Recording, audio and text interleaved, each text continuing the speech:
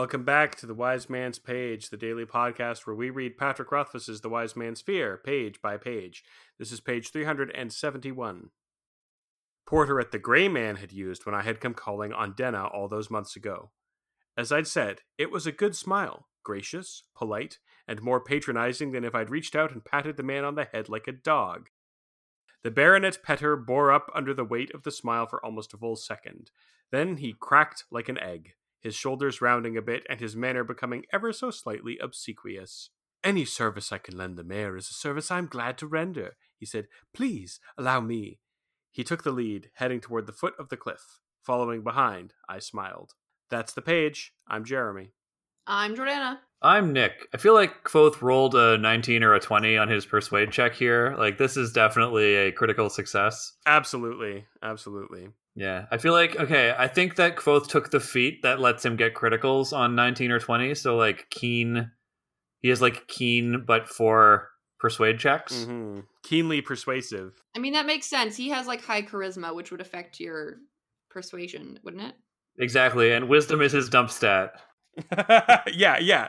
He's got really high charisma and intellect and, like, below average wisdom, for sure.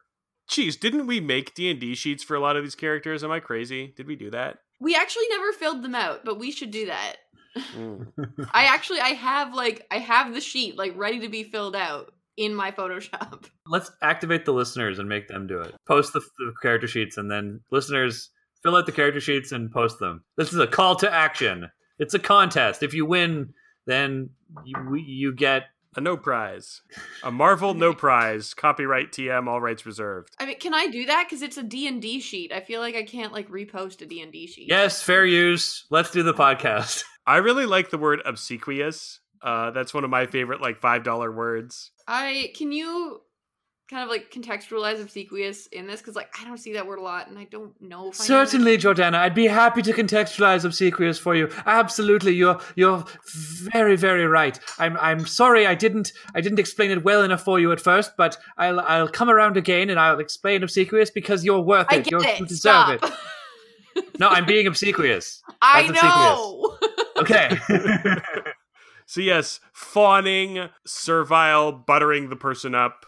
Obsequious. We love it. I could go for some servile buttering. Couldn't we all? We touched on this on our previous page, but I do like the sort of callback to Kvothe having someone else do this to him and him finding it irritating, but also filing away for later. Like, oh, that guy's got a really good patronizing smile. I bet I'll have a use for that one day. And lo and behold, he pulls it out. Yeah, he ain't even mad. That's about it, really. That's all I got. There's not a lot to talk about right here, because we're sort of waiting for everything to kick off on tomorrow. Well, there's at least one more thing we can talk about. Yes, I do have my final regular note. I just want to make sure that we're all done here. I think so. All right. It is the end of a page, but also the end of a chapter. This chapter's title was The Sheer, obviously referring to the large geographical jutout in the town. And also, perhaps, to the sheer distance he has to travel, difficulty he has to overcome in order to socially move from where he is apparently to where he needs to be. Sure, buddy. Yeah. Sheer, buddy.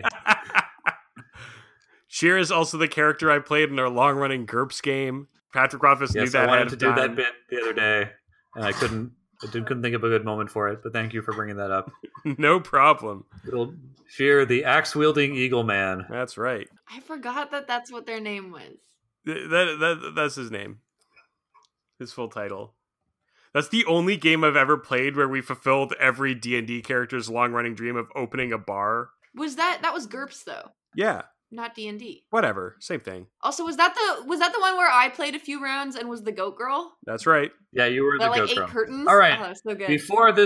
Before this turns into the let's recount our D&D stories, a thing that is terrible for anybody who wasn't part of that exact D&D game. Correct. Let's read a letter. This is from Eric, who writes in response to Gary's letter on episode 358 about Sanderson. Hi, Pagers. I just wanted to throw in my 2 cents about Sanderson and his books.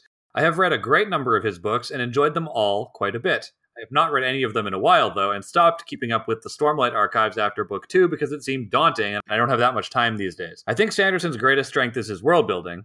He knows how to craft a very interesting and unique world. I would say that his beliefs and values lead to his stories not hitting notes in a way that many adults would like. I first read Sanderson when I was a teenager, and I think that is where many of his stories, even the ones not labeled as YA, are powerful. I wouldn't put them in the same category as Jim Butcher or Kevin Hearn or John Scalzi for being bubblegum SFF, because they can have very rich stories, but they just don't tackle the same kind of themes many adults associated with sci-fi fantasy. If you love world building and unique landscapes, then I would definitely give him a try. And yes, his magic systems are what first hooked me into reading his stories. Even Elantris, which doesn't have magic in it really at all, is fascinating in the way he builds a world that once had magic and doesn't any longer. I'm not saying people need to read Sanderson, but I have recommended his work to people I know will like the style and would say you should at least give it a shot. Many of his standalone books are fairly short reads and not hard or complex like A Song of Ice and Fire or Name of the Wind. Cheers, signed, Eric. Thanks, Eric. I feel like it's good to get the perspective of someone like, I can't confess to being a Sanderson fan. Fanderson. A Fanderson, if you will. As we call ourselves. A Fandon Fanderson. But his work is really popular and well-liked, and there's obviously reasons for that. And there are different books for different tastes and different styles of writing that work for some people and don't work for others. So it's good to get the variety. And I'm glad someone who is a fan of his wrote in to sort of give their perspective on why. Yeah. Yes. As they say, different books for different cooks, Mm-hmm. different novels for different hovels. Yes, I've Different heard that before. comics Definitely. for different Sonics. Different stories for different lorries. Mm-hmm. And we will drive our lorries round the rubbish tip on tomorrow's page. Of The Wind. wind.